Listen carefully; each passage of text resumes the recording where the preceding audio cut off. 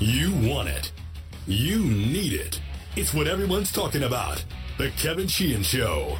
Now, here's Kevin. All right, I am here. Aaron is here. This show's presented by Window Nation. If you're in the market for windows, call 866-90Nation or go to windownation.com and tell them that we told you to call. Cooley's going to be on the show. He's coming up in a matter of minutes. Andy Poland a little bit later on as well. Do a Maryland-Michigan preview, too. That's a huge game for the Terps. Big game in the Big Ten tomorrow. Good win for the Caps last night in San Jose. I actually watched some of it. And I don't watch a lot of regular season hockey, but it was a late game. I was up, watched some of it, and they were impressive last night. In fact, I was going back through, the season that they have had, especially over the last couple of months. That may have been their most impressive win of the season to date. I mean, that 5-1 win at San Jose is, first of all, the most comfortable win that they've had in a long time. The Caps have played nothing but, one-goal games, basically, unless they were losing games, for a while now. And you had a team in San Jose who's one of the best teams in hockey coming into that, playing on their home ice, and a team that had won 6 in a row going into the game last night. And by the way, that not only had San Jose won 6 in a row going into the game last night, they had been killing people. They had beaten Vancouver 7-2. They had beaten the Caps, remember, just a few weeks ago 7-6, in a shootout. So the Caps getting a win and Ovechkin scoring his NHL leading 39th goal, but getting a 5-1 win in San Jose was an impressive win. And I would say, and I'm not the expert on this, and I know Aaron isn't either, but I would say that it's certainly the most impressive win they've had in the new year here at this point, maybe even before that. Basketball last night, Russell Westbrook extended his triple-double streak to 11, record triple-double streak to 11. He's really an amazing player to watch. Last night he did it with really one of the best offensive nights he's had all season. He went for 44, had 14 rebounds, 11 assists. They lost to New Orleans, who sat Anthony Davis out last night with a shoulder contusion. Really. The Pelicans GM today, Dell Demps, fired. That's this stretch for New Orleans, and most of you aren't following it, but it is really an unfortunate stretch for a franchise where they have to react to their star player who is under contract dictating a trade publicly. The NBA's got to figure that thing out. They've got to figure that out. I actually have legitimate sympathy for the Pelicans and what they've gone through here. It's NBA All-Star Weekend. Just being honest, I have very little interest in it. I have minimal interest in all of the non-game stuff. I can't even imagine that I'm going to watch a lot of it. The game, when it's on Sunday night, I'm assuming, Sunday night, I'll probably watch some of that game. But really, this weekend for me, sports-wise, is about Maryland, Michigan tomorrow and Tennessee, Kentucky tomorrow night. There's some really good college basketball this weekend, and I'm going to get into Maryland, Michigan in more detail and preview that game in a little bit. But let's bring in Chris Cooley and talk to Cooley. It's been a while. All right, let's bring in Cooley here on a Friday heading into the weekend, and I think you're getting ready to go out to play golf, and I think basically anybody that plays golf and enjoys golf, today it's a Friday and it's going to be 62 degrees. How many people do you think are going out to play golf for the first time in about 3 months today? Oh, I think thousands. I don't know. Millions. Thousands. I didn't call you to play golf, so I can't say anything, but you didn't call me either. And you used the perfect excuse. Oh, a couple other guys called me and asked me to go. It's so true. That's why. That's not an excuse. You couldn't just say like, "Oh, dude, I'm sorry, I forgot about you." It's not an excuse. You had an excuse. I actually was not planning on playing because I wasn't going to record the podcast until a little bit later, and therefore I was thinking, God, if I get out there by 2:00, I'm not even going to be able to get 18 in before it gets get 18 dark. in it too. Maybe. But Twilight. You play fast. But I was I didn't think about you for golf today, and it sounds like you didn't think about me for golf either. So enjoy your day when we get done with this. I will tell you this, just so you know. obviously, you remind me when I'm doing your show, and you text me yesterday. But I did do this little workout this morning, and I got to Lansdowne today, and the golf pro, Scott, said, man, I really miss your show with Kevin. And I said, oh, thanks so much. I appreciate it. I miss it too. And I went down to shower, and I got through the shower, and a light bulb. Oh, yeah, I do have the show with Kevin today.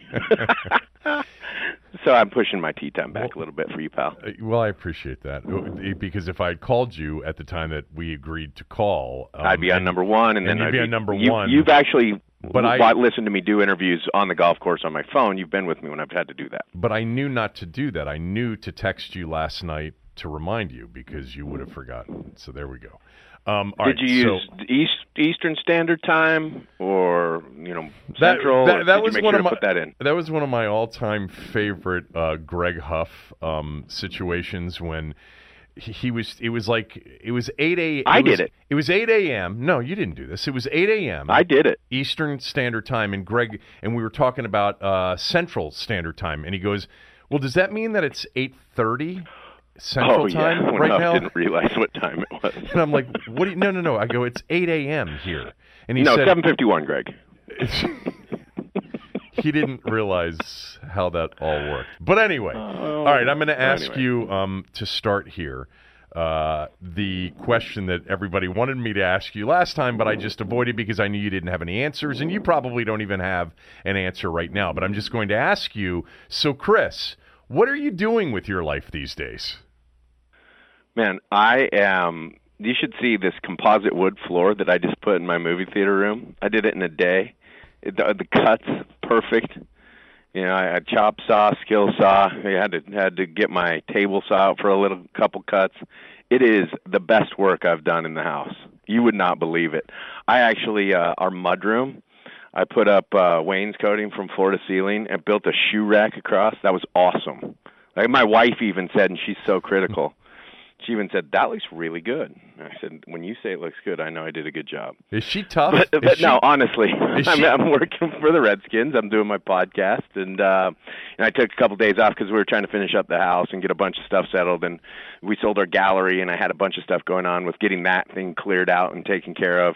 And that's a happy moment, by the way. I think I talked about that with you, but we just couldn't run it with kids and respect the artists that were in it the way we wanted to. So I had a bunch of, when the season ended, things that Brian Kozlowski and I used to say, we'll get done on Monday. We'll take care of that on Monday.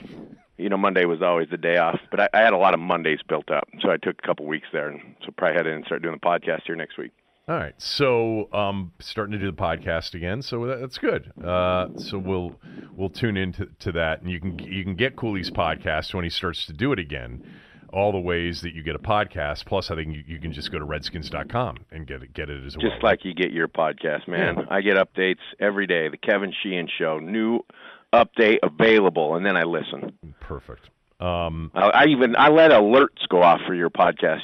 That's how much I like listening to you, and I'm not kidding. I listen to it every day. All right, most days. I got this. So yesterday, we had a conversation, Tommy and I did, about the Redskins, and I, for whatever reason, for a brief moment, I guess I got optimistic, and I painted a very in brief form the picture of the possibility of them being competitive next year. And Buddy on Twitter.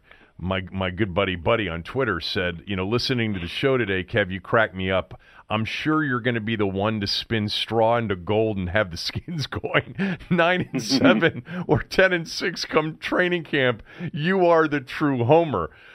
Exclamation point. Thank you, Buddy, for sending that tweet, because I have not been very optimistic at all in this offseason, and I'm not optimistic at all. Hold on one second. Yeah. You know why Buddy's hysterical? Because he called gold 9-7. Exactly. Yeah, you know what, though? It would be 9-7 or 10-6 would be gold.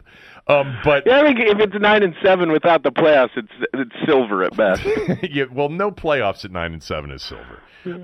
Silver. So I thought we could start by being optimistic for a moment, and then we can turn back to reality afterwards. But what you're going to call pessimism, right? Well, I don't think I think reality right now would be Yeah, I think it would be pessimistic about next year and, the short-term future anyway. And most people would say as long as Dan owns the team and Bruce is around, all futures are compromised. But beyond that, paint the best picture right now for 2019. Let's try to create, somewhat realistic. If they hit on everything, if everything went right, they could be a competitive team. They could be an 8-8, 9-7, 10-6 type team in a good luck kind of a season. But what would they have to do to position themselves for that? And you start at the quarterback position. What is the best solution for them at quarterback? If 2019 is to be a competitive, in the playoff hunt kind of season. Okay. Well, Bruce Allen's still holding his breath that Alex Smith is going to be back. I know, but he's not. Alex Smith is touched by Jesus, and he makes this amazing recovery, and he's just Alex Smith again. But no, seriously. I think your best case scenario is 8-week pup, and that's still amazing. An amazing recovery for his injury. So let's just say you get Colt McCoy. And right now, I think everyone's asking the question, is there going to be a young quarterback? Is it going to be a draft pick? You can't afford much at the position, so it is going to be Colt McCoy. Yeah, I think even if you were to draft somebody in the first round, it's still going to be Colt McCoy. And there's a lot of instances where if you were to draft someone and have a lot of pieces that you could plug them and you could have some success. I think even like Cleveland last year with all the weapons they acquired in the off season, you could plug Baker Mayfield and he's got talent around him, so he can excel in that environment. There's just no talent at the skill positions. So if you draft a young guy, you're going to depend heavily on the run game, and then he's going to struggle in some third down situations. And I don't like him getting behind. Colt knows the offense. He's very close with Jay. Everyone understands that. Jay tries to downplay it, but it's very true. So Jay's really, I'm sure, excited for Colt. And he stays healthy, which is the one thing that is the biggest concern with Colt, is that he's not going to stay healthy. I think it's hard because he's not a pocket passer, and he's been fragile outside of the pocket. But, he gets in rhythm. He has a whole off season and a whole training camp with the starting unit, and he stays healthy, and he's productive at the position. Probably would be best suited to get to some quick game stuff and alter your run game enough so you can boot with him and get him on the edge, changes his location from where he's throwing the ball. But, he's productive, and you're a middle-of-the-pack offense with a better running game with Geis at least. Thompson's there. Maybe you re-sign Adrian Peterson. And I think your best case is, middle-of-the-pack offensively. All right, so you need a receiver, by the way, as you want to go forward. Yeah, I do, but I want to stick with the quarterback for a moment. First of all, the Alex Smith, that he's all healthy. I'm going with the obvious, which is he's not going to be available for at least the first half of 2019, and more likely than not, the majority of 2019. So that would lead you. Go ahead. Just stop at that. Let's just say he's somewhat healthy through 8 weeks. The only way you are going to think about playing him is if you really needed him, and that means the team's probably already out of the playoffs or not good enough, so you wouldn't risk it.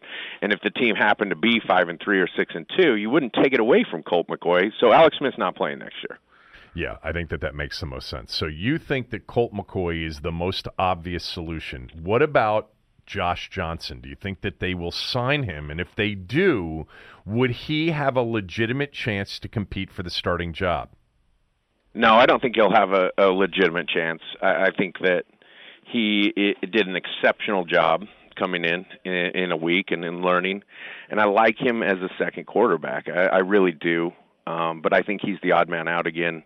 You probably end up keeping 3, though, even if you draft one, because if Colt were to get hurt early and you weren't sure about the draft pick, you'd want Josh there. I like him as a backup because he's a guy that can get outside of the pocket. He can move. He can make things happen. It doesn't all have to be rhythm and timing. He showed some leadership. He shows resilience. He's tough. I like everything about Josh. I think he makes the team next year, even if you were to draft a guy in the first round. But I think he ends up having another one of those years where you go, well, we had to move forward. And he probably doesn't end up playing much unless Colt were to get hurt in the first 4 weeks. On the rookie quarterback, first of all, do you think if there's somebody there at 15 that they really like, they should take him? 2, would you trade up for a quarterback that they really like that they think they can't get at 15? Yes and yes. I think if there's somebody there at 15, then you're so happy that you got a guy that you like and you take him without any reservation. And 2, if the quarterbacks start to come off the board early, I don't know if I'm in the business of trading up from 15 to more than 10. The draft point scale and all that stuff. I don't want to give away everything as you're still in a little bit of a rebuild offensively. So I don't want to give away next year's picks or whatever it is. But keeping that in mind, my opinion is that the quarterback's worth 3 positions. I really believe that. If you don't have a quarterback, you really don't have an offense. It's just tough in today's NFL to operate without that guy. And so if you had to trade up to like even 7 or 8 because that was your only thought of getting your guy, then that's what you do. But you figure out how the draft board plays out, and you see who needs quarterbacks and who might take quarterbacks and who's there, and you don't immediately have to have that trade in place. Have you looked at the quarterbacks yet? I haven't looked at them enough. No, I should. I should be doing that. I haven't. I spent a bunch of time watching the Super Bowl and the Redskins season and rerun, but not the young quarterback. I mean, do you have any thoughts on Kyler Murray? Yeah, I do have a lot of thoughts on Kyler Murray. He doesn't seem like he wants to play football, and so I don't want Kyler Murray. I don't want a guy that could change and go play baseball in a year if he wanted to do that. I don't. Did you watch his Dan Patrick interview? I did. Where Dan Patrick had to basically coach him what to say. It was embarrassing. It was like, hey, if you want to play football, get an agent and act like you want to play football. I think he's an exceptional talent. I love a guy that can make every throw. I love the way he plays. But at that position, they have to be all in. All in. It's double the amount of time of any other position to get a quarterback to play at the level you need him to play. Double. One last thing on the quarterback. So part of what you're saying is that there's no way Jay Gruden's going to want to think about another veteran quarterback as his starter, like a Teddy Bridgewater or a Ryan Fitzpatrick or another potential, comparable, if not better starter than Colt McCoy, because he loves Colt and he wants to see Colt get a shot at starting and completing a season. Well, I'll answer the question as you asked it. No, Jay Gruden is not going to want to do that. Yeah. That doesn't mean it doesn't happen. Okay, so with that understood, do you think it still is in play because Bruce will decide that he wants a better quarterback than Colt McCoy? So I think it's not in play until you get through the draft. I think that there's going to be a very conscious effort to get through. Look, I'm saying this like I know. I don't. I'm just using deductive reasoning here to say I'm going to make it through the draft to see if I get my guy. And if I don't, then I can start entertaining a trade. Yeah, the problem with free agency is it comes before the draft. And if Bruce decided he wanted a veteran quarterback like a Teddy Bridgewater, instead of a Colt McCoy starting, he'd probably have to move on that in advance of the draft. Understand, but Teddy Bridgewater is not likely to just sign somewhere to be a starting quarterback. Everyone's throwing it out like he's going to be coveted as a starting quarterback. He isn't. He's probably going to sign again as a 2 somewhere, or at best competing. And so it's not that unreasonable to think that if you were to sign as a 2 somewhere that you couldn't acquire him via trade. I think there are places where Teddy Bridgewater would sign to start. Where? Miami. Cincinnati, possibly, depending on what they do with Dalton. Jacksonville. But if they don't do something with Dalton, but Dalton will take up that next spot. I think it's not that likely that Bridgewater's just given a starting job. If he doesn't get a starting job somewhere, he should just stay and re-sign in New Orleans and be Breeze's backup, and then take. I know, it's just for how long? How long is Drew going to play? Yeah. One last thing on that, Well, I won't put you on the spot with that. I just don't want to pay a quarterback a lot of money because I don't have any money, and I want to move forward with a guy that I think is going to be my future as soon as possible. And if they really thought that Teddy Bridgewater is their future, then that's a different story. I don't think that he's your future. All right, so we're staying with the how do we make them competitive next year mindset, because my mindset is I'd blow the whole thing up and I would cut Alex Smith right now and I would take all the pain in 2019 and I would make all the necessary cuts to get into a much better salary cap position starting next year, and I would trade players that I could get draft choices back for. That's, to me, the right thing to do with this franchise right now, but that's not what we're doing here. We're going through the exercise of trying to create a roster that gives them a chance next year if everything goes well. So the next... Right, but it's also not what they're doing. I mean, the president told you that they are close. I understand that they've been close and that they are close, and that means he believes that they are close, so they're not blowing up the roster that Bruce built. I Bruce is going to try to add to his roster. No, I understand the reality. And he likes Jay, and he believes in Jay, and so he's not going to handcuff Jay and say, you're screwed in the last year they're here, I'm going to dog you. Understood. Exactly. So I know they're not doing that. I know they're not going to move in that direction because they do believe they're close. So let's go through this exercise. Adrian Peterson for next year, is he the best option? Would you sign Adrian Peterson and bring him back, or would you hope Geis is ready to go and maybe draft another guy? We know that we do know that Jay likes a couple of the young running backs that he's had, like Byron Marshall as an example. Would you re-sign Adrian Peterson for a year or two? It depends how competitive the market for Adrian Peterson is. And I've said this all along, if I was Adrian Peterson right now, and the Redskins told me that I would be a starting back or I would be given a certain amount of carries, then I would truly consider it. But if AP is just coming in to help Geis, I would do exactly what he did last year, make it through camp until another back got hurt and say, here I am. And because I think Adrian Peterson at this time obviously doesn't care that much about the money. And everyone cares about it, but it's more important to him to go be a productive back somewhere. So he'll make a decision on where he's going to get the most carries, and that might be week 4 of training camp before he ends up making that decision. So even for all the Redskins fans that want him back, don't count him out even if you're into camp. As long as he hasn't signed somewhere, they'll still consider him. All right, let's go to wide. He also, like veterans like AP, you saw the way he ran in the first week of camp. He knows the offense. Or in the first preseason game that he's back, you know the shape that keeps himself in. He doesn't need training camp. Not at all. Not one bit does he need training camp. It'd be better for him to not show up to training camp for an extra month because that's a month left on his body. So the Redskins can go through this. Now, if the market gets competitive and there's a really good deal out there, Adrian Peterson might take it right away. But I think that really good deal is going to be him being a starter more than it is the money, but the money will dictate that he's a starter. And I don't think you can compete with someone offering him a bunch of money. Can't afford more money at that position. All right, let's go to wide receiver. How do you fix wide receiver? You got to go get a guy, a true X, like Kyle Shanahan always described. You got to get a G or a dog. G, you get that, right? For gangsta. Yeah, I get it. But you got to get a guy that can take the top off.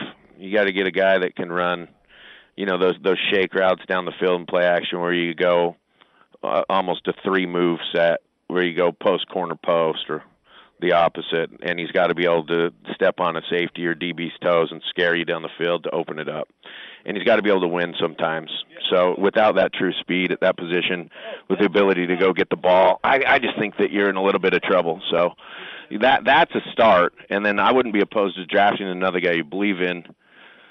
I don't know if they'll end up re-signing Jameson. I like Trey a lot. You know I love Trey. I've been like Trey Quinn's dad as much as I've supported him. That's what it seems like. But I like him even more getting to know him, watching him play, watching him work. I think he's your slot. And then you got a couple guys in Richardson and Doxson as a Z. So I think your X is your single-side guy that's got to be able to win one-on-one, got to be able to take the top off. I don't think you just go out and draft a guy like that. They're hard to just draft that guy. So I think if you're going to spend any money in free agency, that's the guy you get. The problem is, who do you get in free agency? Well, here are the guys. You ready? Demaryius Thomas is available. But yeah, Demaryius Thomas available. Right. Yeah. Randall Cobb. Mm-hmm. Golden Tate. Dante Moncrief. I mean, it's not a loaded. I'm sorry? And Deshaun? Deshaun Jackson is he's not very little. He's not an unrestricted free agent. I know, but they would trade. They would trade him for very little. Right. So what's very little? A fifth? You think you could get Deshaun Jackson back here for a fifth? Yeah. And then what kind of contract do you have to extend him with? You don't have to do anything with his contract if he's not unrestricted. You assume his contract. What if he doesn't want to play here? Well, then that's a little bit tougher. Do you think he'd want to play here? When you get traded, you have a choice to play or I to understand pay money that, back. But we also know that he's temperamental, and I wouldn't want the team to trade a fifth or a fourth for Deshaun Jackson if he didn't want to be here. Understood, but we also know that he made big plays with Jay Gruden as a play caller and head coach. Well, Sean, but right. he was productive here. So why don't so we could bring Pierre back too? Pierre can't take the top off. I understand that. that. You're not going to bring Pierre. I'm not going to bring. I understand he can't take the top off. I was just saying we could have the two guys that we let go 2 years ago. Just if you're going to bring Pierre back, you may as well just re-sign Santana Moss. Well, hey, you know what? You'd have a quality guy in your receiver room. You need Cobb's interesting, but you need a guy with speed that can get over the top. That's what you need. And here's the problem. I hope that they don't just rely on it being Paul Richardson. I think that Paul Richardson's capable, but go back to the Colt McCoy syndrome. Is he going to be healthy? I think you need a real legit dude at that position. Right. And Paul's a great 2, and Doxson can produce as a 2 as well. Yeah. But there's really not a 1 available in free agency. I get that. You need it. Well, I understand that. It's just not going to be easy to get unless you want to draft Marquise Brown from Oklahoma in the first round at 15. Me what we needed. Yeah. All right. You need a guard, obviously. And then what would you do at tight end, real quickly? You need a Y tight end. My favorite guy right now is Boyle. I have watched a bunch of free agent tight ends. I love this kid Boyle out of Baltimore. I heard they were going to try to re-sign them, but they just drafted 2 guys in the first and second round last year. And then they drafted Max Williams in the first round 4 years ago, and he's a free agent as well. And Boyle was this FCS dude that they think they took in the 4th, but he's like 270, 265. He's got a little quickness in his routes, so he's not just that blocking Y, but he does block his butt off, man. I love that kid Boyle. If I were us, I'd go sign him tomorrow. Is he better? You can't sign him tomorrow, but that'd be my number 1 guy right now. Nick Boyle, who's in Baltimore and played at Delaware. All right. He is. He had 100 catches his senior year at Delaware. I did not know that. I mean, I'm just saying, I promise you that guy's a good wide tight end, and he's not a tendency guy. You don't have to take him off the field because it's a pass. All right, flip it to the other side of the ball right now. What are your feelings on Preston Smith and the team's desire to try to re-sign him? I think that Preston and the team should probably agree to a 1 to 2 year deal, maybe a 2-year deal. If you look at that position right now, Preston Smith is in the worst spot he could possibly be, coming off a non-productive year with 15 guys on the board that are probably higher rated guys than him. Maybe not 15, but there's at least 10 at that position. That is loaded in free agency right now at outside linebacker. Clowney, Ford, the kid from Baltimore, Smith. Who else? There are a lot of those 3-4 outside linebackers that are available in free agency. Preston Smith. There's like 10 guys. I could look and rattle them off. That's all right. But so I think Preston would probably be best suited to take a 1 to 2 year deal where he knows he's going to get 100% of the reps. The Redskins would have a good fit there with Preston not having a huge cap number. It would be another kind of show me opportunity for, even if it were a year deal, a year deal with a lot of incentives might be the best case scenario for Preston. I think you end up getting him back. And look, I'd be all about going out and signing one of these big time guys, but you don't have money. Yeah. So maybe you can find a guy in the draft. Maybe Pernell McPhee steps up. And so I do like McPhee. He had a pretty productive year in a limited role. His problem was that he'd been hurt a lot over his career, but I thought he showed some good stuff off the edge. And I like Casanova McKenzie as well. I think if you could re-sign Preston, you just stay with where you're at there. And I just don't see Preston dictating a boatload of money right now. All right, what do you do at inside linebacker? Are you going to lose Zach Brown?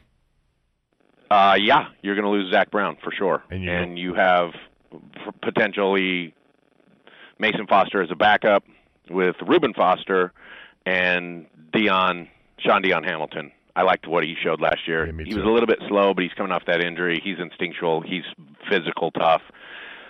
He'll be better. I think Reuben Foster and Sean Dion Hamilton are two really good inside linebackers. Your front seven, if you re-sign Preston, is actually pretty good. You got to keep Josh Norman at this point. If next year is a year about competing and trying to create the best roster, do you keep Josh Norman or do you take the cap savings and let him go? And try to get somebody else, or hope that Fabian Moreau and Quentin Dunbar are healthy enough and they're your corners.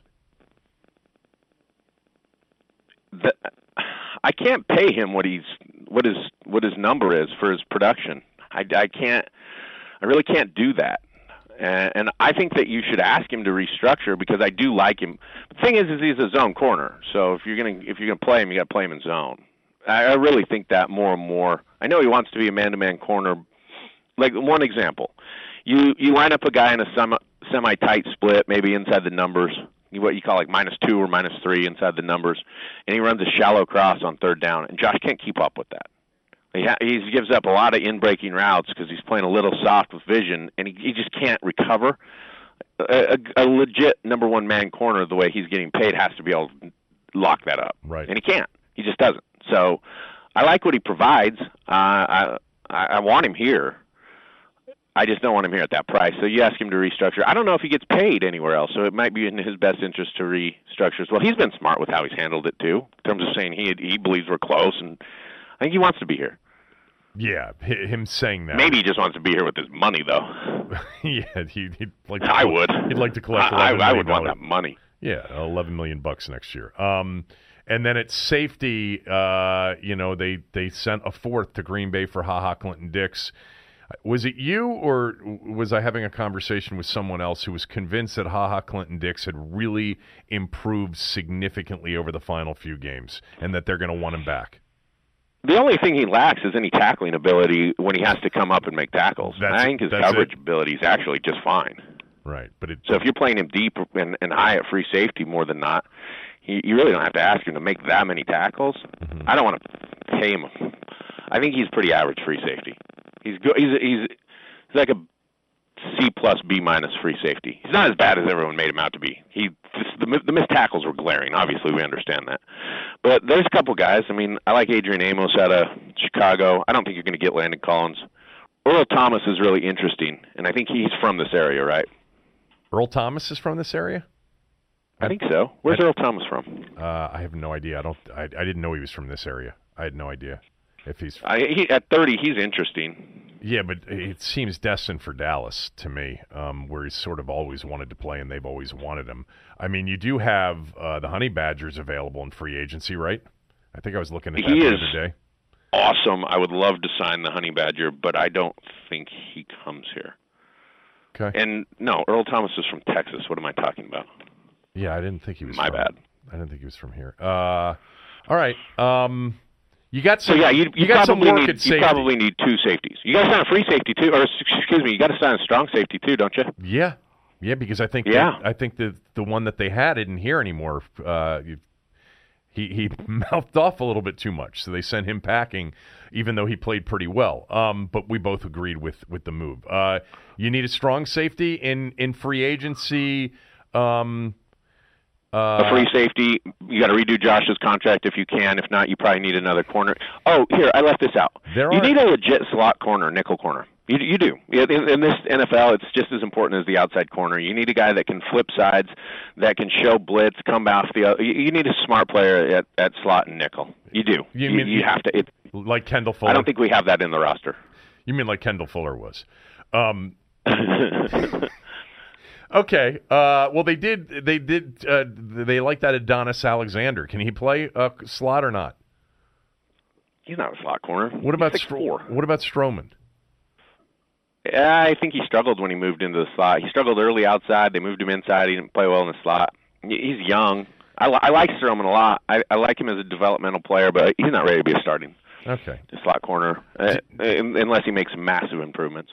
Get a couple of safeties, get a legit number one wide receiver, get a guard, and we're ready to go. You need two or three. You need two other offensive linemen. To provide some depth. A couple guys that could. Yeah, you need some depth too. Right. Well, I understand. You should draft depth in the third and fourth round. Yeah, understood. I mean, I'm not saying that we just solved the whole problem, but you're going to draft some offensive linemen. You're going to probably look at some DBs, or some corners and safeties in the draft, and maybe even some depth at inside linebacker. Because if Sean Dion Hamilton and Reuben Foster are your starters, and Zach Brown and Mason Foster are gone, who are you left with? Why is Mason? Mason's not a huge cap number. Right. You can keep Mason. Okay. What did you make of the stadium situation with Maryland, at least outwardly backing out as of now? Everything's so political when it comes to that, and I don't understand exactly how those negotiations go. Like, does Maryland back out to say for now because they want a better deal later? Do they understand something happening in D.C. or Virginia? I've told you this before. I'm going to say it again now. I just have a hard time believing that someone doesn't want a stadium. I think if I had an opportunity to build the stadium and I could sell the stadium for what it was, I would put it right in D.C., right in the RFK site, and I would sell suites as like your office for your business for the year. If you wanted to conduct business out of that stadium every single day of the year in that suite, then you have people in that stadium every day. The problem with stadiums is the complete underuse. I'd find a way to use it year-round. I think that D.C. site would provide an opportunity to consistently use it, to consistently have people in and out of the area, and I think that's the best place for it. I think the fans obviously associate the team there for whatever it's worth. But it is interesting. Like, everyone brings up FedEx and how bad it is. Like, FedEx didn't suck that bad when RG3 was winning in 2012, did it? People showed up, and people parked, and people paid, and people came.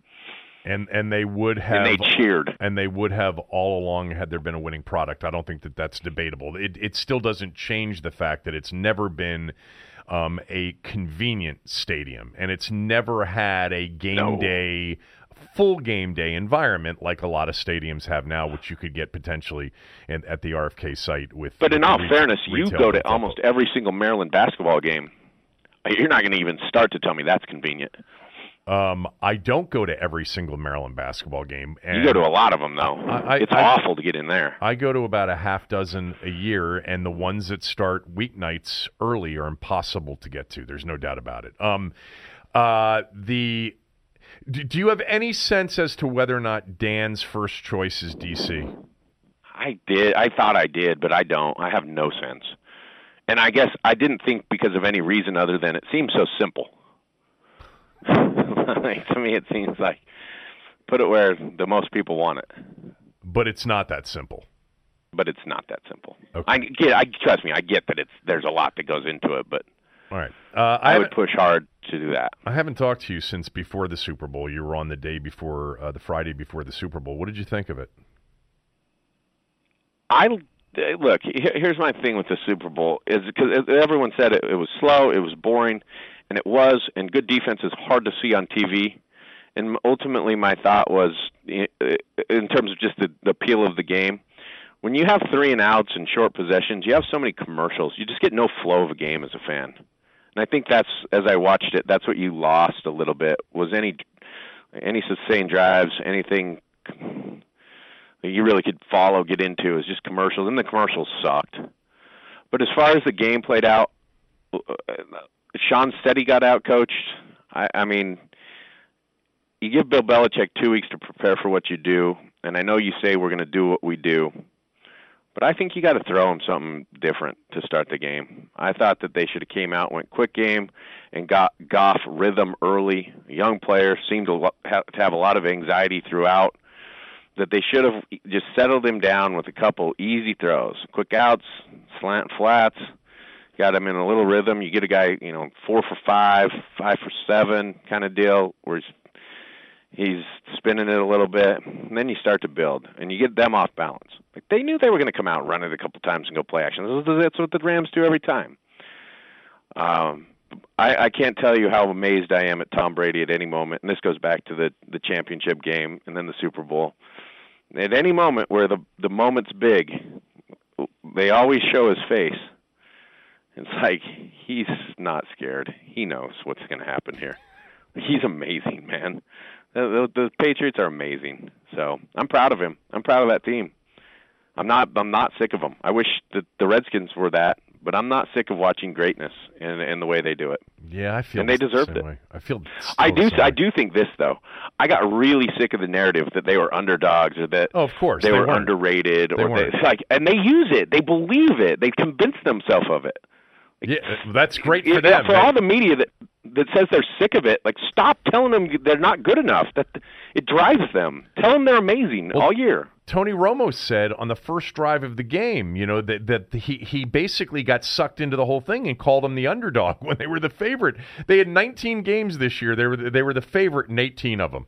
So they were never an underdog, and no one look going into the end of the season. There was a sense that they were vulnerable, but once they got that 2 seed, when Houston sort of lost that 2 seed to New England, and New England was going to have one home game before an AFC title game, did anybody count them out? No one ever counts them out. But no, the only thing about them was they lost 5. I think they said this in the Super Bowl. All 5 of their losses were to teams that didn't make the playoffs, which is and astounding. Some of them were blowouts. I mean, they got beat this year, beat down a couple of times. I mean, Tennessee blew them out, and somebody else did, who I'm forgetting right now. But I can't remember. But they went 11-5, and they were really 12-4 because the Miami game where Gronk is back there playing safety on the trick play. Yeah, that happens 1 in 1,000 times. Right, they won the game. Yeah.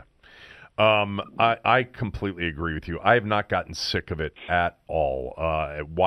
Especially watching the intellectual advantage that they have with their coaching staff and just the organization as a whole. I mean, everybody always talks about culture in sports franchise discussions and company discussions, and I don't even know if I can define or describe what their culture is, but whatever it is the all-time model for sustained success in a sport that is actually designed to prevent it, which is really amazing.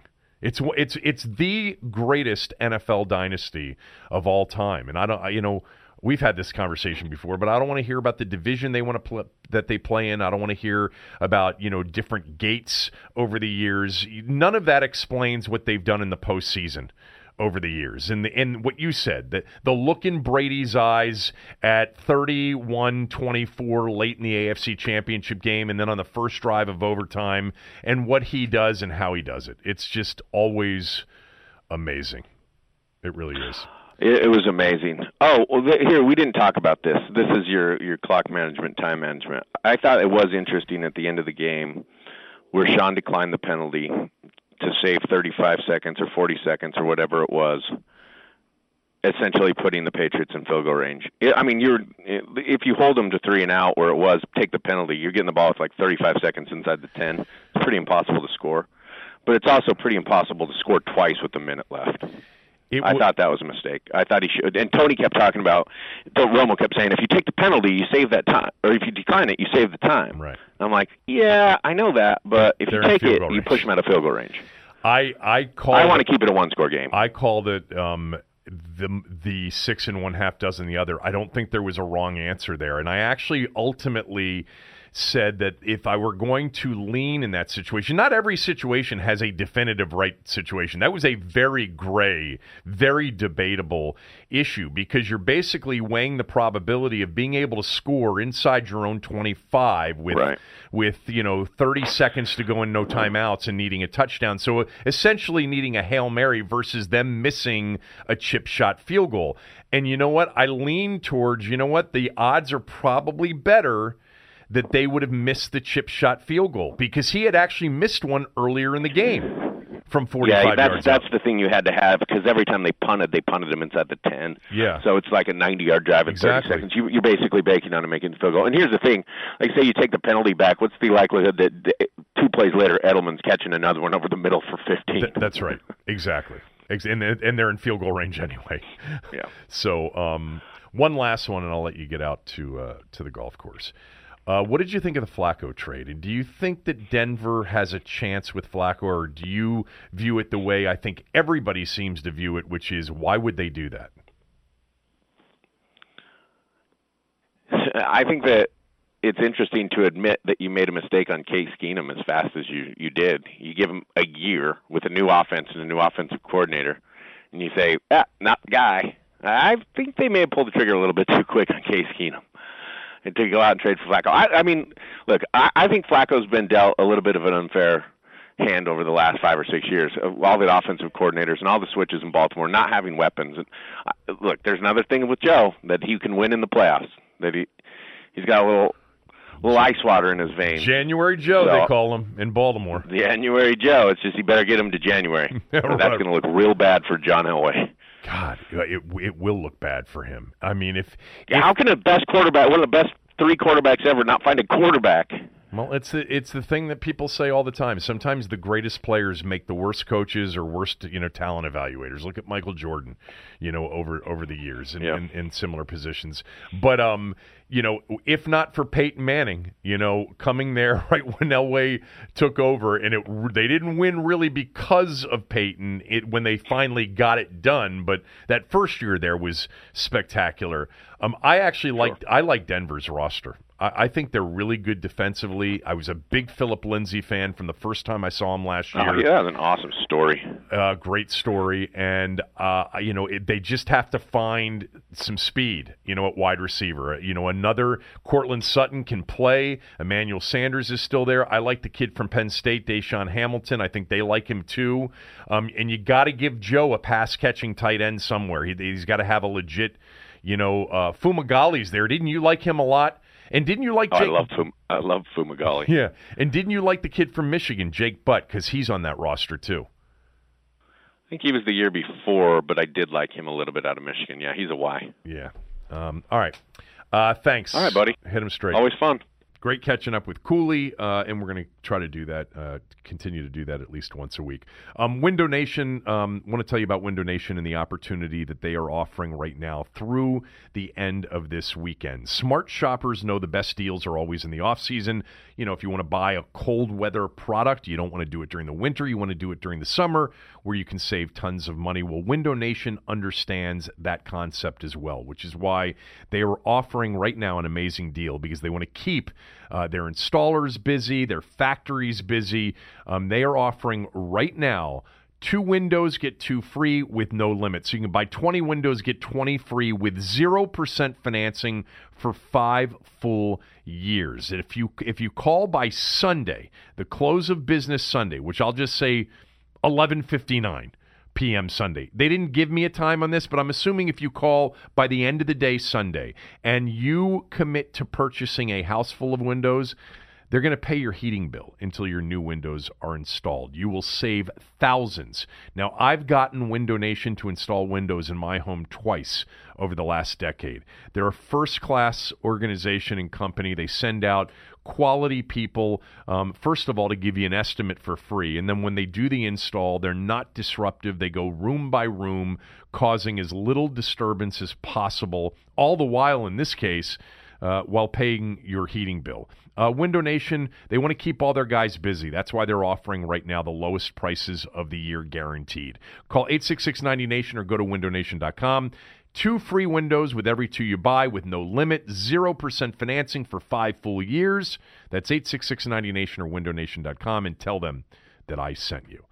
All right, Andy will join us here in a little bit. I'm not even sure what we're going to talk about today because I don't think there's any significant anniversary dates, but perhaps Andy has one.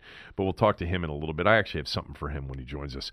But I wanted to talk about Maryland, Michigan, which is tomorrow noon on is the game on Fox tomorrow? I'm assuming the game's on Fox tomorrow. I didn't even look that up yet. It's not a big. That can't be a Big Ten Network game, can it be? That's got to be a Fox game on Saturday, I would think. It is. I just found it. Maryland, Michigan tomorrow, high noon, from Ann Arbor. Michigan lost at Penn State the other night in a stunner. Now, Penn State's got some talent. In fact, the freshman Miles Dredd, who played at Gonzaga locally, had 5 threes for them. Man, that Gonzaga team last 2 years, the 2 years ago team with Chris Likes, you want to watch an entertaining college basketball player. Miami's not that good this year, but Chris Likes is so entertaining. He's all of about 5'5". He was this starting point guard at Gonzaga 2 years ago when they were just loaded, with 7 or 8 Division I players, on the team, if not more. But Penn State beat Michigan. I mentioned this on Twitter to somebody yesterday, or maybe I mentioned it on the show and somebody took exception to it. I can't remember exactly how it played out because it was yesterday. It was a long time ago. So I can't really remember that far back. But somebody mentioned that, the Big Ten's not as good as I think it is. It is. It is the best league top to bottom. I'm not suggesting that the teams at the top of the ACC aren't better than the teams at the top of the Big Ten. Virginia and Duke are probably better than anybody at the top of the Big Ten right now, although I would certainly give Michigan State and Michigan and Purdue and, yes, Maryland, I'd give them chances in games against Virginia and Duke. Maryland played Virginia about as tough as anybody did this year, except for Duke, who beat them twice. But top to bottom, Penn State's got 2 wins. They're at the bottom of the Big Ten.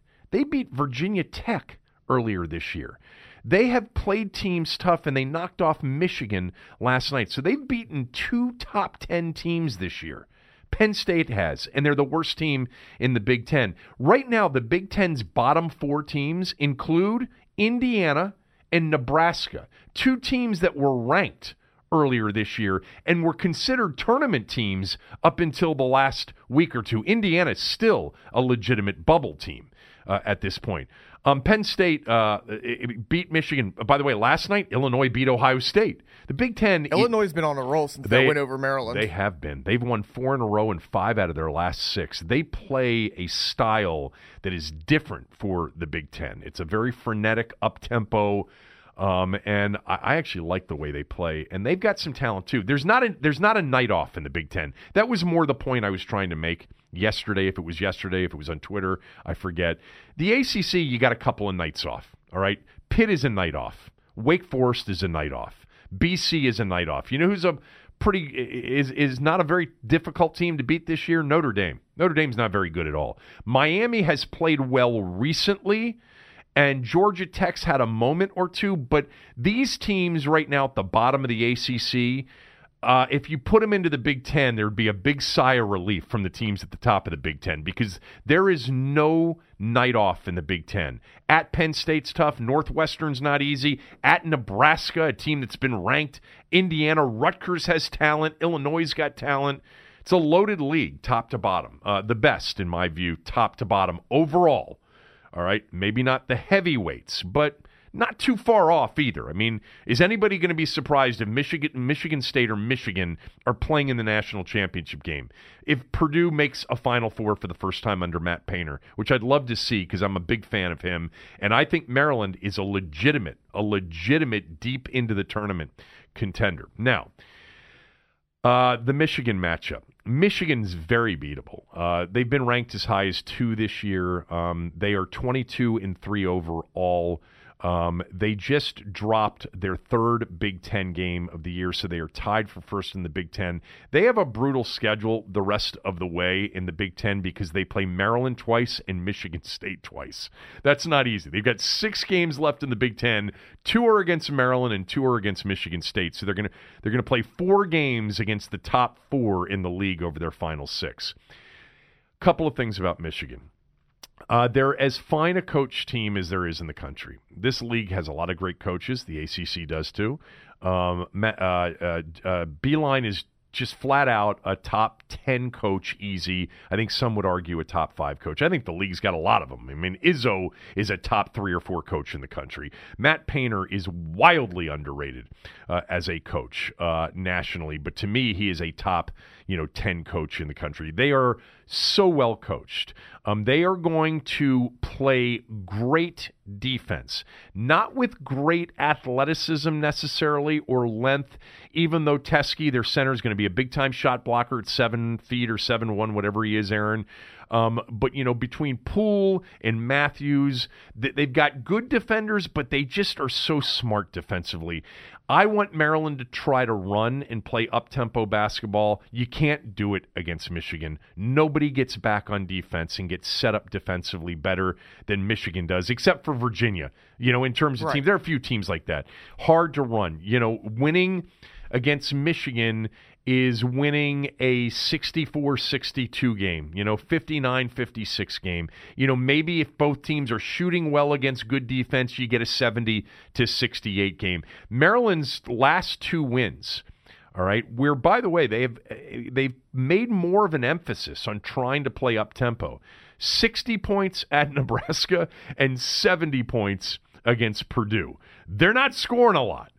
But they held Nebraska to 45 and Purdue to 56. Maryland is a very good defensive team right now. Maryland is a very good rebounding team as well. Now, they had the most difficult time they've had all season long rebounding against Purdue, especially first half. First part of the second half. Purdue ended up missing so many shots that I think the rebound numbers ended up being pretty close. Maryland's got to rebound against Michigan. They've got to keep the ball in front of them against Michigan. They're not going to get easy buckets, which means they're going to have to run really good half-court offense, which I think they have. I think Bruno's a tough matchup. Michigan will probably double him. All right, everybody else has. I think Beeline will mix it up, and they'll double the post, and Maryland's offense should start. This is going to be one of those games where you're going to play half-court offense for the majority of it. All right, Michigan's not going to turn the ball over. There aren't going to be loose ball turnovers that create fast break opportunities. You're not taking it off the glass and throwing it to Cowan, and all of a sudden you're in a 3-on-1, 3-on-2 fast break opportunity. Michigan gets back too well.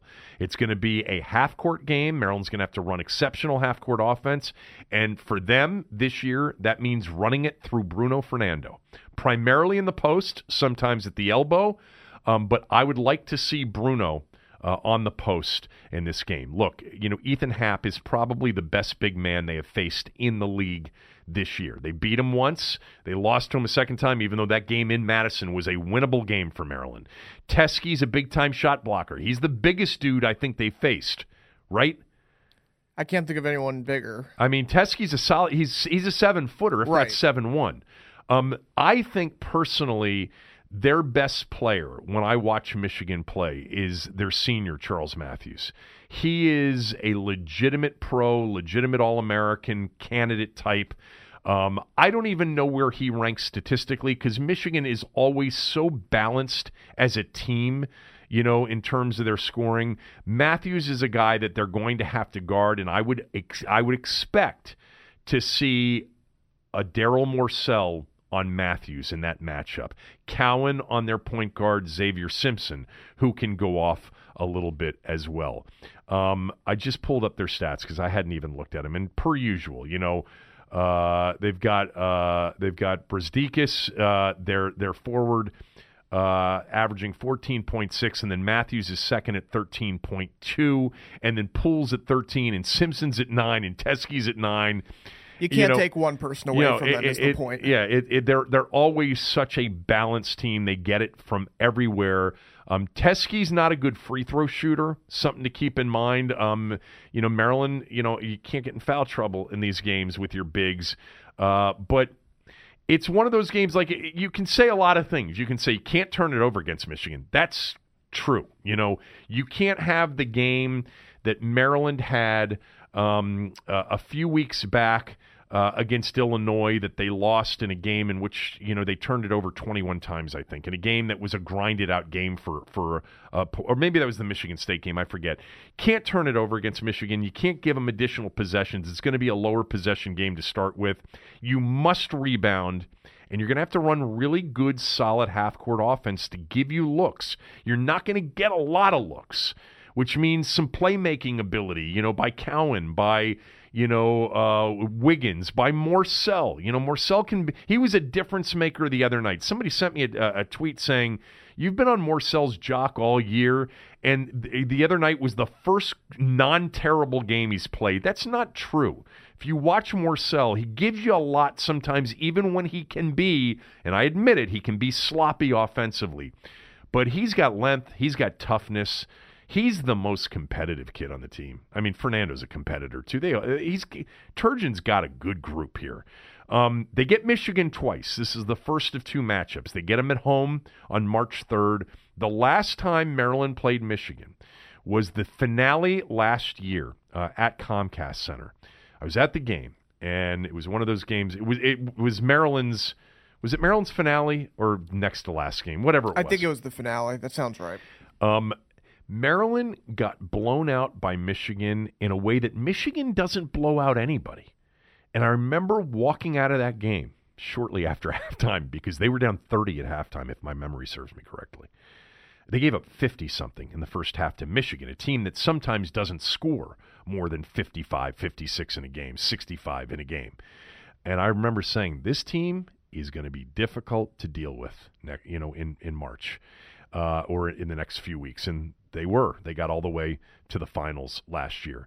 Maryland lost a game in Ann Arbor last year where they gave up a late, if you recall, this was the game in which Maryland did not cover and didn't guard the inbounds play in the second half late in the game with a 1-point lead. And, I think it was somewhere around 3.5 seconds, and they let Abdur Rahman, I think it was, get to the free throw line where they, on a play, which was unfortunate, and they ended up losing 68-67. I like Maryland's chances tomorrow. I have no idea what the line is. It's not out yet. I'm going to guess they're going to be a solid 6-point dog, somewhere around there. Maybe could be 7. I was going to say 7 would probably be my guess. They're probably going to look at this and say Michigan and Maryland twice. But, Maryland will have a chance on their home floor against Michigan, not as much on the road. But I like Maryland's chances tomorrow, the way they played the other night. If they can defend that way and make it difficult for Michigan, they're going to get defended too, and they've got to protect the ball. And here's the other thing too against Michigan, and I know that it goes almost against the grain or against what might be logical. And someone would say, you can't get rushed by Michigan. You got to work your offense. You got to make them work. I would not pass on early open shots early in the shot clock. I think one of the mistakes sometimes made by teams, especially against good defensive teams, is you want to work your offense. You want to get the best possible shot. But sometimes against Michigan, the worst position to be in is under 10 seconds to go on the shot clock, because then your chances of truly getting something good are slim and none. If you get something off of that first down screen with Wiggins coming off of it, or the first post pass from Fernando being doubled, if you get something that's open, even if it's deep, even if it's not one of your better shooters, and I'll point to Daryl Morcell as an example, you got to take those shots. If you've got open shots against a team like Michigan, even if it's early in the shot clock, you take them. Anyway, I'm looking forward to that. I'm looking forward to watching Tennessee and Kentucky tomorrow night as well. It's the first of their 2 games. These are 2 national championship contenders. I'm a believer in Tennessee and in Rick Barnes and in Grant Williams in particular. I just think he's a fun player to watch. And that SEC champion, is going to be more likely than not a 1 seed somewhere. Tennessee can win the national championship. I know you don't think of Tennessee in that way. They are good enough to win the national championship. Tennessee is the safest team in the tournament. They're a team that I think if I had to pick one team to make the second weekend, it would be Tennessee. There's no way they're losing to an inferior team. I think that's right. I would say that about, I could see Duke having a really off night from 3 and losing that way. I could see, obviously Virginia can lose in the first weekend. I know, but I wouldn't, I wouldn't bet on it. If we didn't have last year, if we didn't have UMBC, I would say there's no chance, like I said last year, that Virginia's going to drop one of the first 2 games. The thing about teams that play that way and you haven't seen it all year and will defend you in that way, and this is why I think the Big Ten's got a chance to have a pretty good tournament, because it's been a very good defensive league this year, and sometimes some of these teams coming out of the Pac-12 and the Big 12 and some of the teams that haven't seen the kind of defense every night aren't used to it, and in a one-and-done, it's tough to deal with it. That's what I think about Virginia, too, but it happened last year, so... Anyway, so tomorrow, you got the Maryland and Michigan, one of the biggest games of the day and of the weekend, really, with Tennessee, Kentucky tomorrow night. So I'm looking forward to some good college basketball this weekend. All right, let me tell you about Launch Workplaces in Bethesda. If you are thinking about an office outside of the home, if you're working inside the home right now and sometimes you're disrupted by pets or kids or it's too loud, whatever it is, I want you to consider Launch Workplaces in Bethesda. Go to launchworkplaces.com and you can find out about the Bethesda location and all of their other locations in town. But it is a shared workspace environment with private office solutions. They've got fully furnished offices, brand new here in Bethesda, conference rooms, co-working desks, high-speed internet, complimentary drinks, a cafe, free parking, and access 24 hours a day, 7 days a week. Get more work done today by moving your office to Launch Workplaces. Again, the location in Bethesda is in the Massachusetts Avenue corridor, which is very convenient. It's one of the places in which you can get to anywhere, in town within 10 minutes, Northern Virginia in 10 minutes, Montgomery County, you're in, and further out in Montgomery County, 10, 15 minutes. It's a very good location, certainly accessible if you live in upper Northwest D.C. or Chevy Chase or Bethesda or Potomac or even just over the bridge in Northern Virginia, the American Legion Bridge, that is. So Launch Workplaces, they've got locations all over the city, too. So go to launchworkplaces.com, mention my name, and you'll get an exclusive free 2-day trial. Call 240-800-6714, 240-800-6714. All right, let's bring Andy in for a few minutes to finish up the show. We don't have any, significant anniversary dates here, but I wanted to bring something up to you that probably most of the audience won't care about, but there are 5 or 10 of you out there that might actually care about it. And I saved this for you. A friend of mine and I were having a conversation the other day, and he was talking about, the evolution of the game and, how many... It's a long story on how we got to it, but basically he said, the games, remember the days when any play that went out of bounds stopped the clock and the clock wouldn't start until the next snap? And I said, yeah, that was, the 70s and the 80s. And he said there was so much more game then. And I said, no, there actually wasn't. There wasn't more game then because teams went slower and there was the play clock was an arbitrary 25-second play clock after the ball got spotted. You rarely saw delay of game penalties. In fact, if crowds got too loud, the referees would stop the snap and allow the crowd to die down before the opponent snapped the ball. Anyway, we're having this conversation. And I said, if you go back and you look at some of the box scores from some of the games in the 70s and 80s, or even early 80s, there were fewer plays. Teams go faster now. And because they throw the ball more, there are more, opportunities for drops and the clock to stop. Back then, teams just ran it a lot more. And so I pulled up this box score from ProFootballReference.com because he suggested that I go look at it. Super Bowl VIII was the Super Bowl after the Redskins played the Dolphins in January of 73. So this was January of 1974.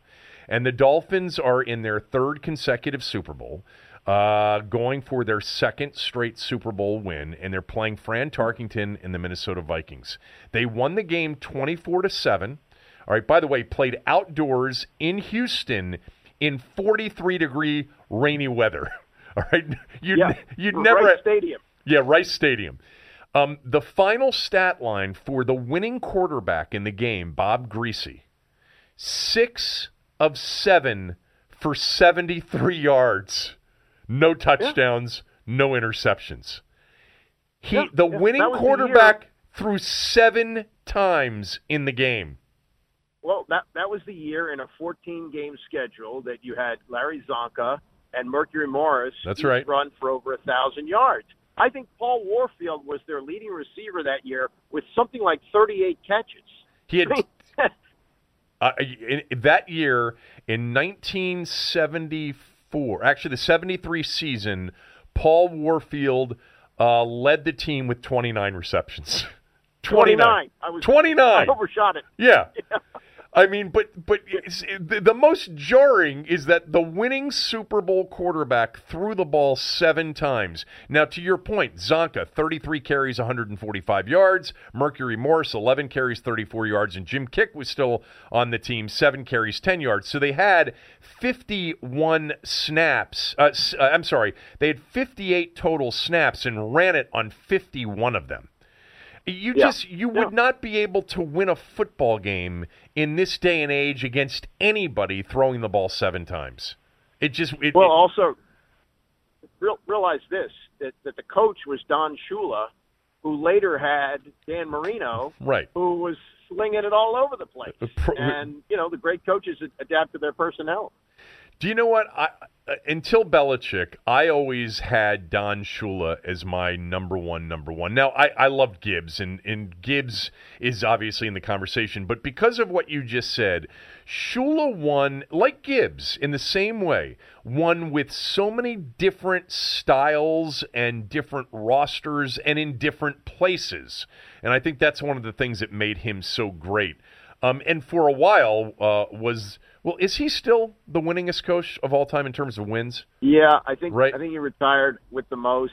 And the Super Bowl that they lost to the Redskins, Super Bowl 17, David Woodley and Don Strock. Don Strock. Are you kidding me? Woodley was the starter. Woodley was the starter, but Strock was the passer. I don't think there were. I think the quarterbacks that we think of that were not great Super Bowl quarterbacks. That duo is clearly the worst, don't you think? Oh, the worst in terms of a Super Bowl starter? I mean, Trent Dilfer won a Super Bowl, as a starter. Trent Dilfer was okay. I thought Dilfer was better than both of them. Probably. Yeah. We'd have to go back through the list, but I just pulled up the list. Shula's got 347 wins. Hallis is second on the list at 324, and Belichick's now third on the list at 292. Belichick would need another 56 wins to eclipse Shula, which theoretically could come in 4 to 5 years. If they had a great 4 or 5 year run, but yeah, I mean that Super Bowl that they lost, Super Bowl 17 to the Redskins with Woodley and Strock. It was 2 years later that they opened up with the Redskins in the '84 season at RFK with Dan Marino starting and throwing 5 touchdown passes and winning 35-17.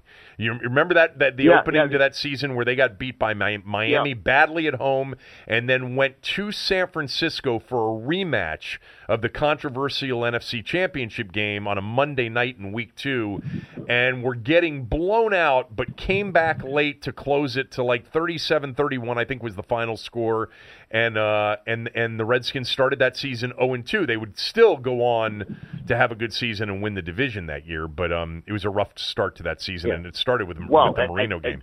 And Gibbs said about the 2 games to start the season, the league clearly doesn't want us back because, as you know, those 2 teams played for the Super Bowl later that season. They did. That's right. And so they were the best teams, obviously. Yeah, but you didn't know it about Miami to start the season.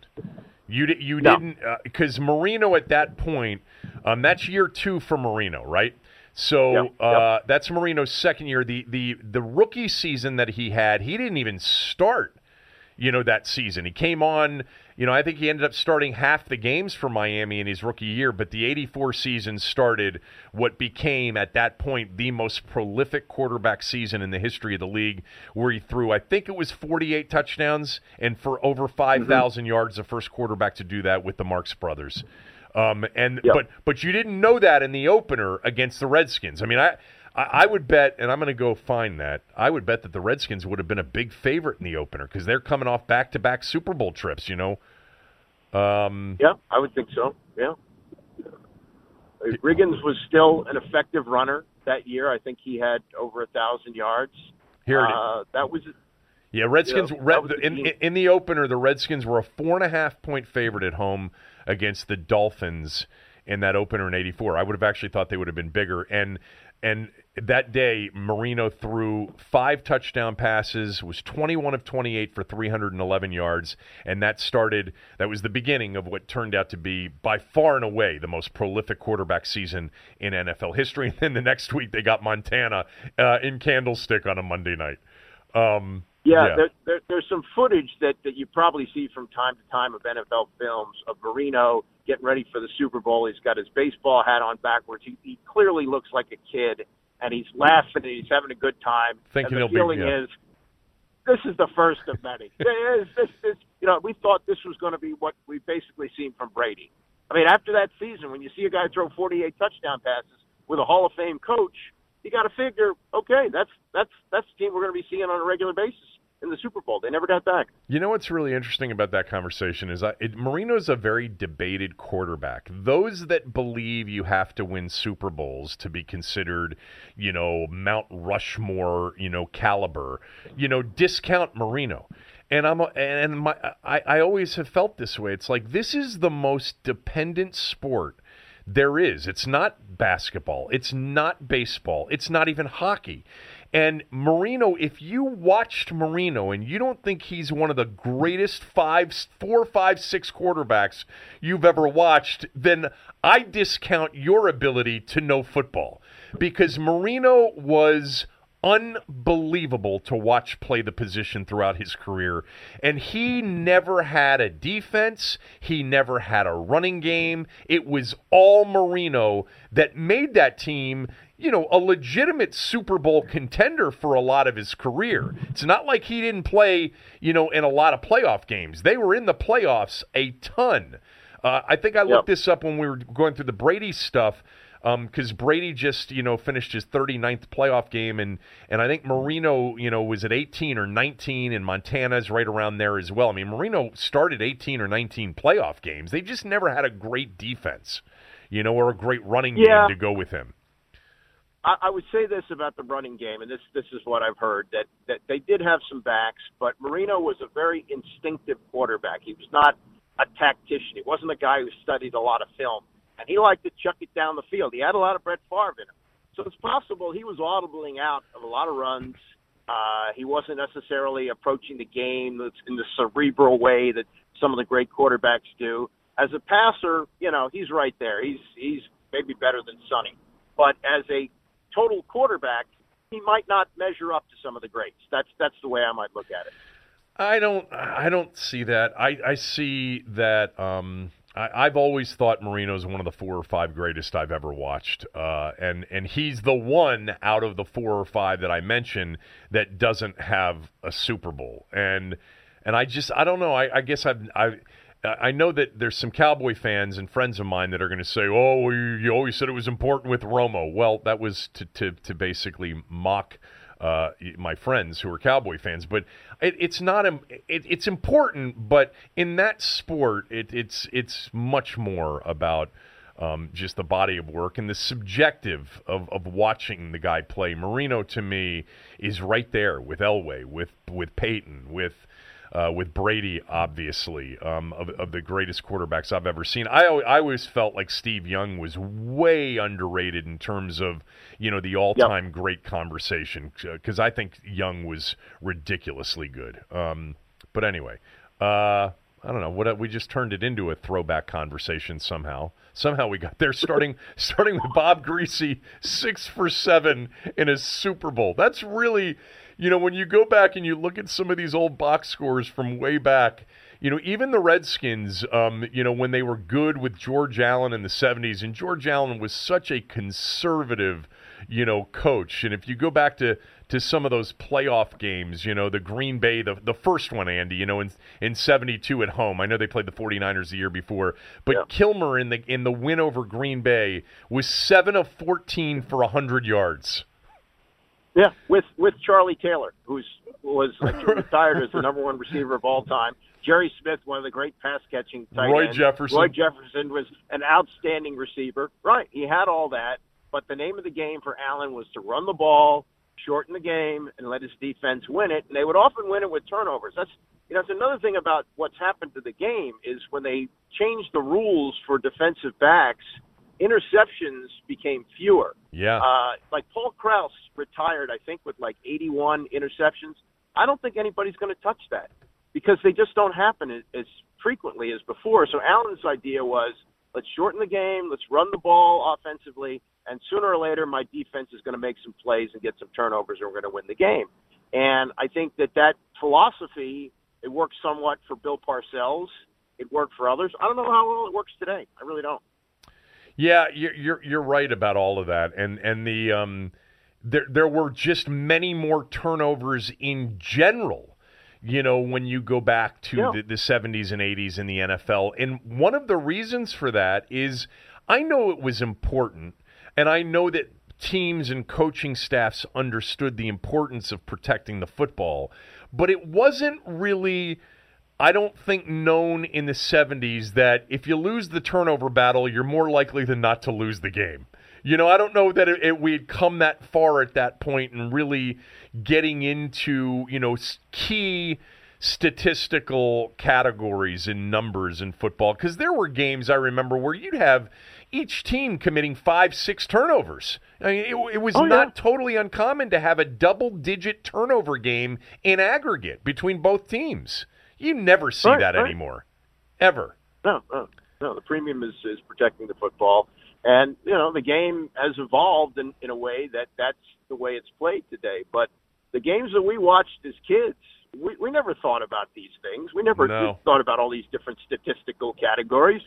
Whoever won the game. Richie Pettibone's first game as a Redskin, and he was into his 30s. He was, he would try to control his weight, but he really, didn't do a great job of it. He was an overweight safety. He had 3 interceptions in a game because he would go to the place where the ball was supposed to be. That was it. And he'd wait for it. Yeah. The other thing too is just how imprecise the sport was. Sports in general, you didn't have tenths of seconds of a clock.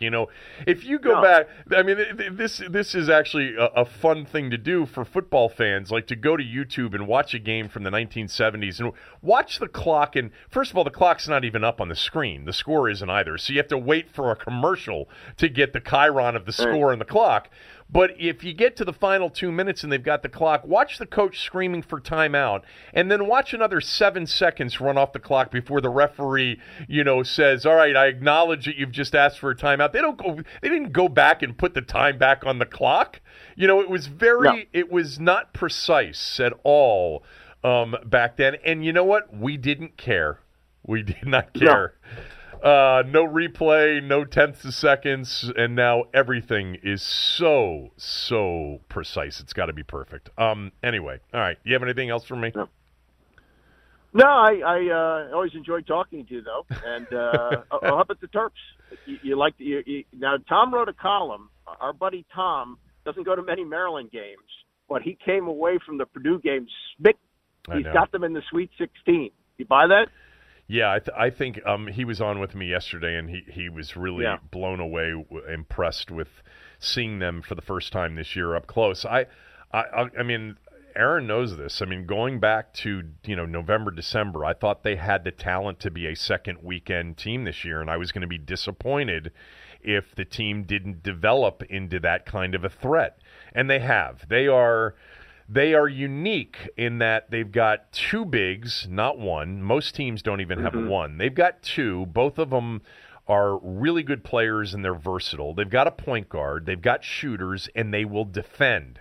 Matchups are everything when we get to a one-and-done tournament. But if they get a good draw, not a great draw, but a good draw, there isn't anybody they can't beat. I mean, I said this to Aaron yesterday and Tommy. I think this is the best Maryland team we've seen since 2010, the Vasquez senior year team, which really was a team very close to going to a Final Four, if not for Corey Lucius, in a buzzer beater. Would it be blasphemy to say that Smith and Fernandez are as close to Baxter and Wilcox as anything they've had since Fernando? the national championship? Fernando.